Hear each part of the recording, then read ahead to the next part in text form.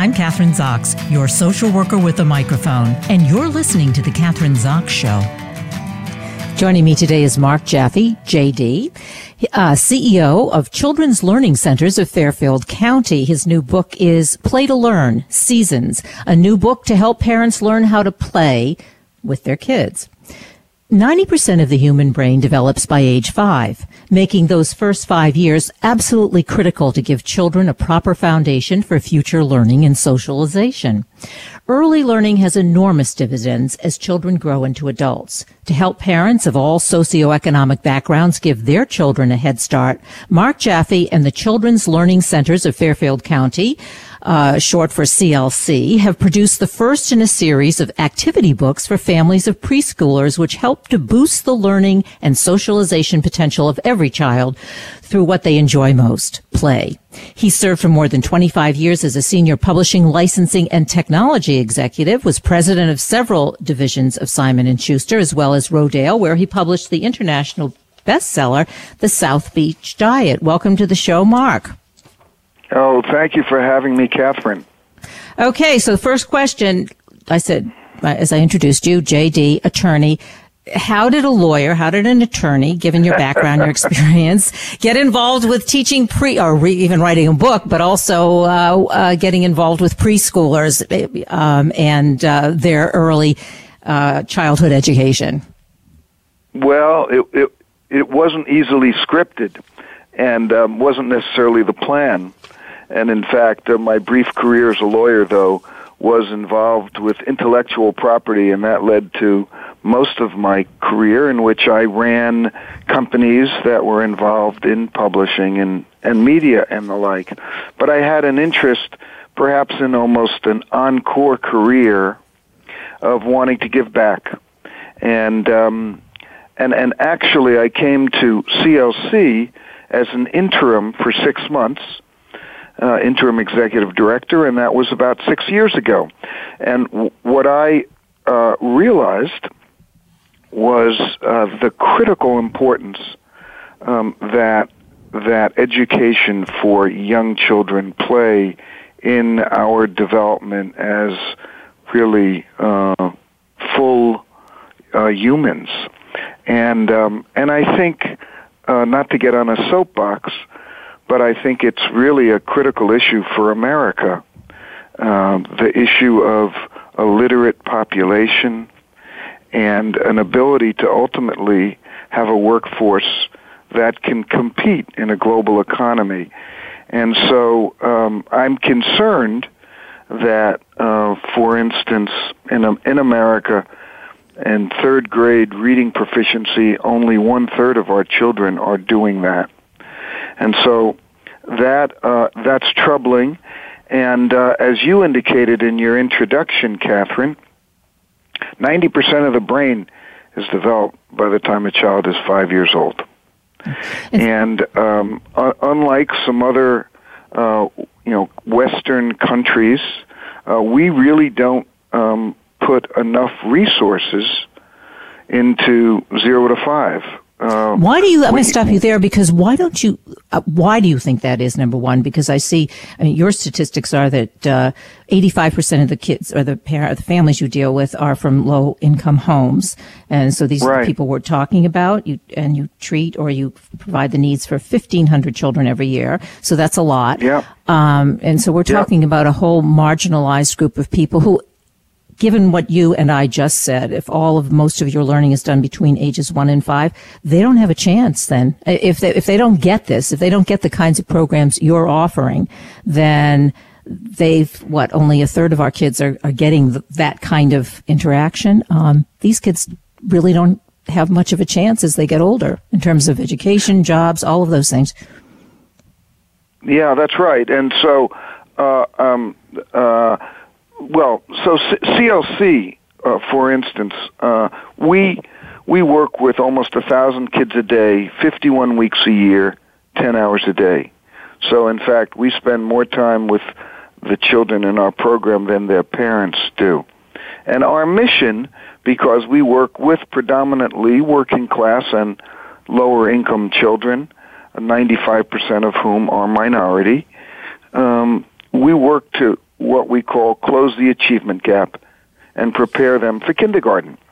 And closing the achievement gap, you can literally measure in the number of words that a child from perhaps an upper middle class family, a child hears versus one of the children in our program. And it's hard to believe, but that's 31 million words by the time a child is 5 years old. And so, I think historically in America, people, our programs were perceived as babysitting and as daycare. We actually changed the name of our program from Child Care Learning Centers to Children's Learning Centers, emphasizing education. And so we have a rigorous program. We have something called the Creative Curriculum. We worked with Yale's Center for Emotional Intelligence to focus on actually what's the most important thing that we can do with young children, which is to get them socially and emotionally ready for kindergarten. And because actually learning to read is really quite simple, relatively speaking, if a child is socially and emotionally ready for it. And that means being able to focus, being able to sit still, being able to take instructions.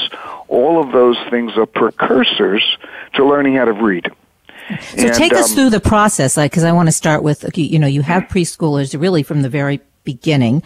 What do you do? Let's start with just, an example. You have a group of kids who, how do you start? Right. So,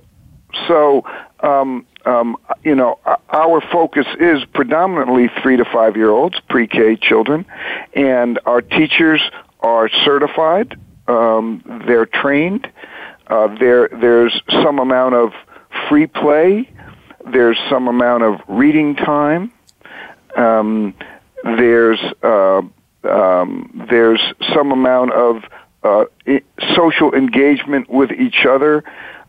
We actually assess the children based on 30 different skills in creative, in cognitive, in physical, and the like.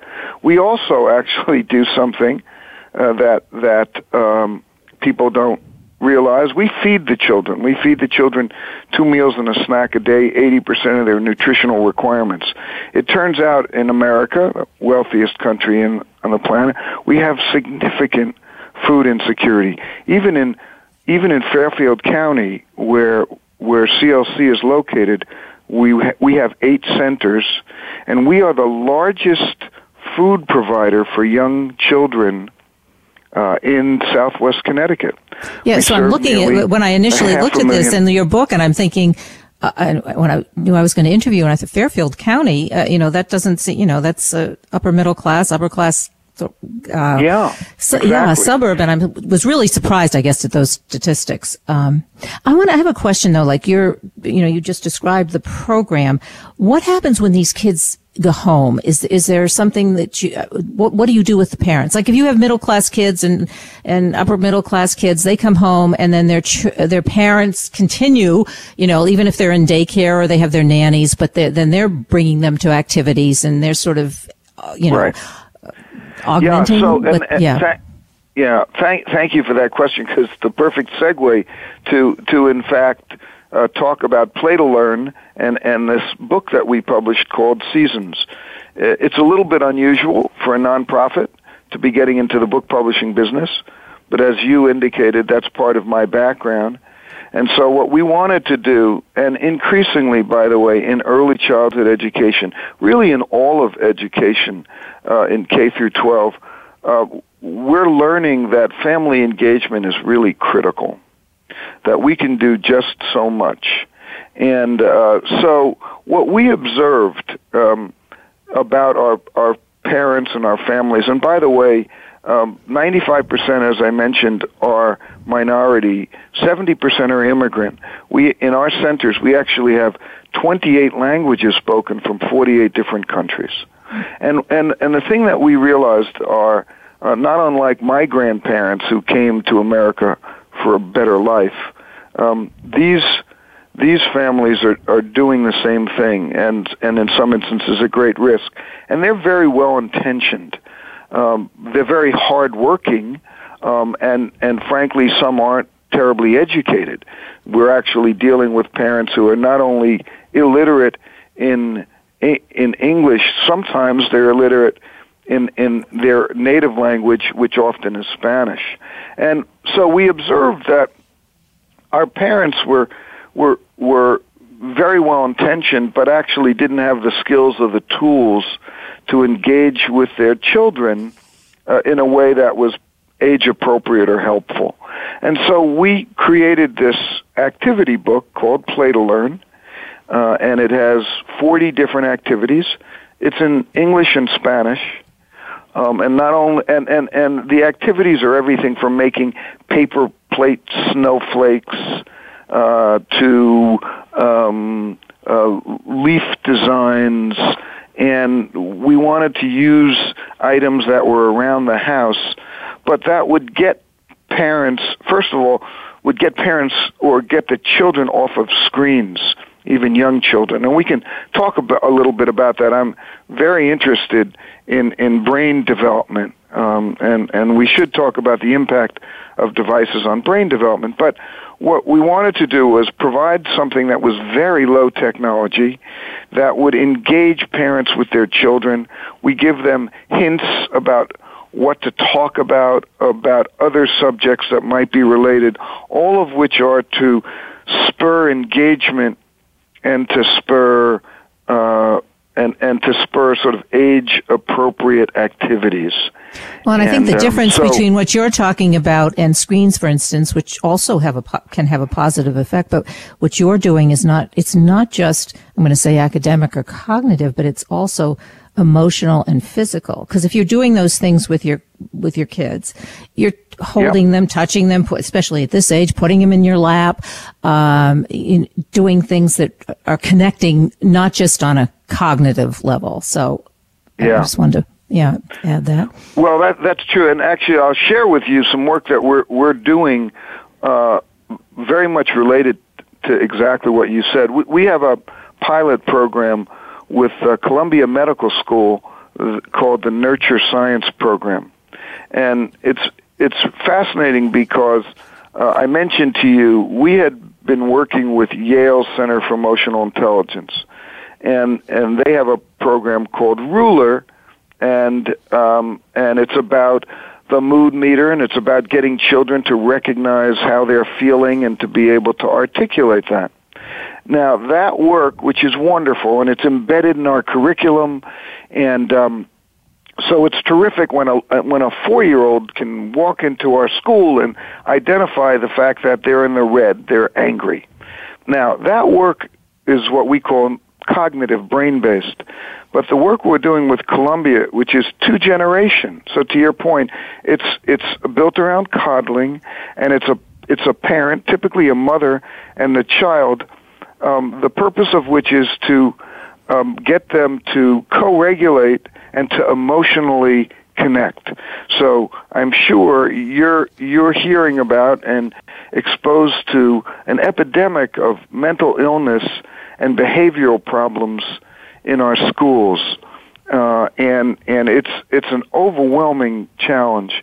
And so if we can get young children to co-regulate with their mothers, then their behavior shifts, their relationship strengthens, and it makes it way easier for our teachers then to be able to co-regulate with the children and relate to the children.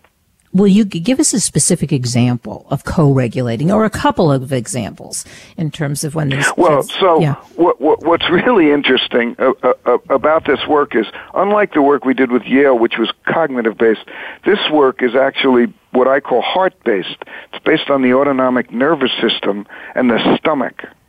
And so what you will see, and we measure cortisol levels of the children and the parents, and what you will see when they connect with each other. So you have a child that's out of control, and when we have this breakthrough, their behavior actually shifts, and they start to listen, they start to relate to each other, and there are physical changes in the physiology in the body of both of them, and it's really quite powerful. It's really quite powerful, and so you can take a child who's really kind of running around out of control, and all of a sudden they're much more willing and amenable to listening to instructions and to relating to not only their teachers but their classmates. So that's exciting work that we're doing here. Yeah, that sounds, and you see this every day. I'm in New York City. I can be on the subway, public transportation, or actually in the grocery store, and you see the kids are out of control, and all they do is they hit them and scream at them, and it just it escalates, as you're saying, and it also it carries through as they get older, and it becomes even more dangerous. So that's critical. That's at Columbia, the Columbia Medical School. That's where you're doing. Yeah, Columbia Medical. Yeah. So you're in. Yep, right there in New York with you, and we're excited about that work, and we think it can really make a difference for our children and our families. The other thing I mentioned to you was about screens, which is a real challenge. So one of the things, we observed were our parents, again, hardworking, busy, but, they'll walk into our school, with their child, holding the child's hand, but on a phone, not paying attention to them, not engaging with them. So we've actually made it, a rule that you can't come into our school with your child if you're on a phone. And we certainly don't want you giving them that device to your child. And we would really recommend for families who have children who are 0 to 3, no screen time at all. But for perhaps if grandma is remote someplace and you want to FaceTime with grandma, but otherwise really devices for 0 to 3 year olds are off limits. And that's interesting. I want to stop you there because I'm listening, and anyone who listens to my show knows this. I have 3 little grandchildren, 2 and set of twins who are 2, and then another 4-year-old now. But they do use some screen time. They have those, and I watch them. Very limited, as you're saying, but they have games on those screens that appear to be educational. I mean, if you do it, they're not. You're saying 0, no, don't do it. For 0 to 3 year olds, we would say no. For 3 to 5 year olds, we would limit it to an hour a day. So there's a lot of brain research that's going on. Plasticity, neuroplasticity. Up in Boston, Cincinnati. There are some studies that are coming out about the effect of brain development. So we're really interested in something called the deep reading brain, and the deep reading brain. As it develops in children, what's important about that, and by the way, for your grandchildren, I would urge you, the most important thing you could do with your child or grandchild is, first of all, is talk to them, and talk to them, not in baby talk, but fully constructed sentences and concepts. They will absorb far more than you think they are. But the most important thing you could do is take a picture book and read to them. There's just nothing more stimulating than that. In addition, actually, and we tell this to some of our parents who we know are illiterate. So we say, you don't need to actually know how to read. What you need to do is sit there with that book and make up a story. In fact, I would suggest to you, if you have a need to put a child in front of a television and show them videos, sit there with them, engage with them, talk to them. So what's happening, and here's where screens for very young children are dangerous. The brain is made up, we use the expression gray matter. Well, the brain is also made up of white matter. And screens actually, they overstimulate, they create diffusion so that the white matter, which are actually almost like connecting tubes between transmission between the different parts of the gray matter of the brain, they don't develop properly and sufficiently by too much engagement with screens.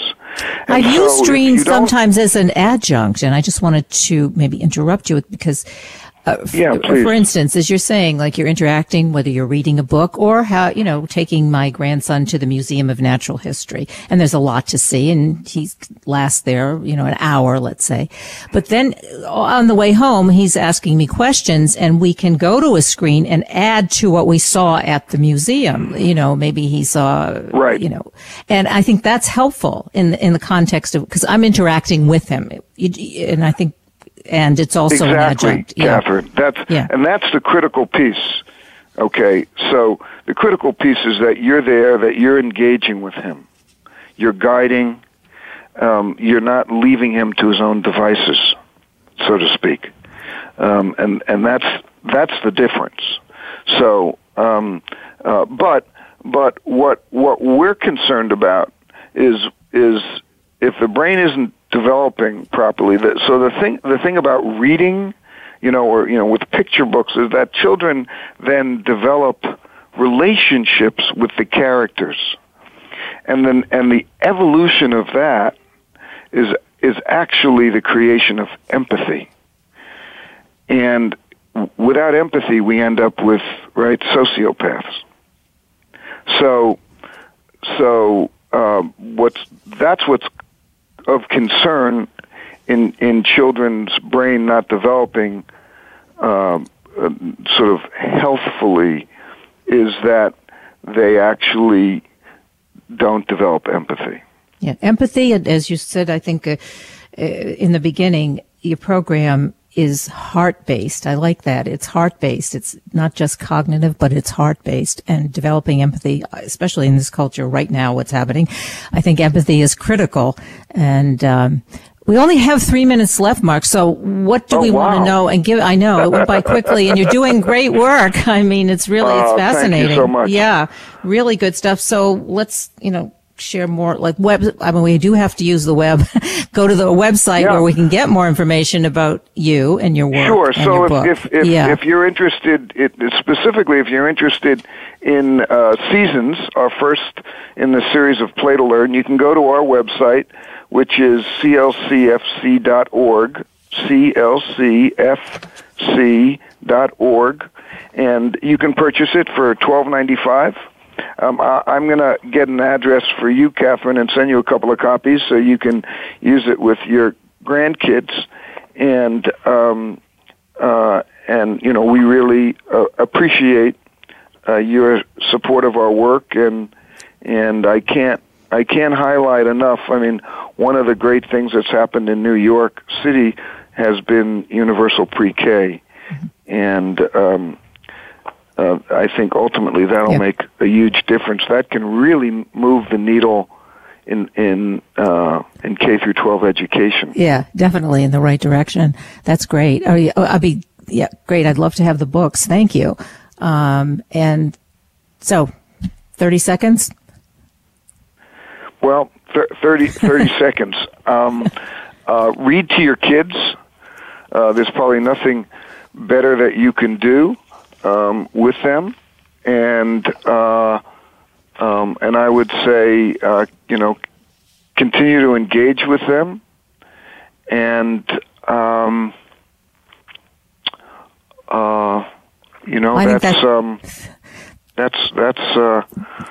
the whole picture. The best message. And so if you need the specifics, go buy your book, Play to Learn, Seasons. And actually, the last thing I would say to you is, when you hear a child say, "I'm bored," which drive parents crazy, that's actually the great opportunity. That's when the imagination is stirred, and that's when creativity can happen. Great. And so, Marc Jaffee, CEO, I hate to cut you off, but they're cutting me off. Marc Jaffee is CEO, Children's Learning Centers of Fairfield County, and the book is Play to Learn, Seasons, a new book to help parents learn how to play with their kids. Thanks so much for being on the show today, Marc. Thanks, Kathryn. Bye-bye.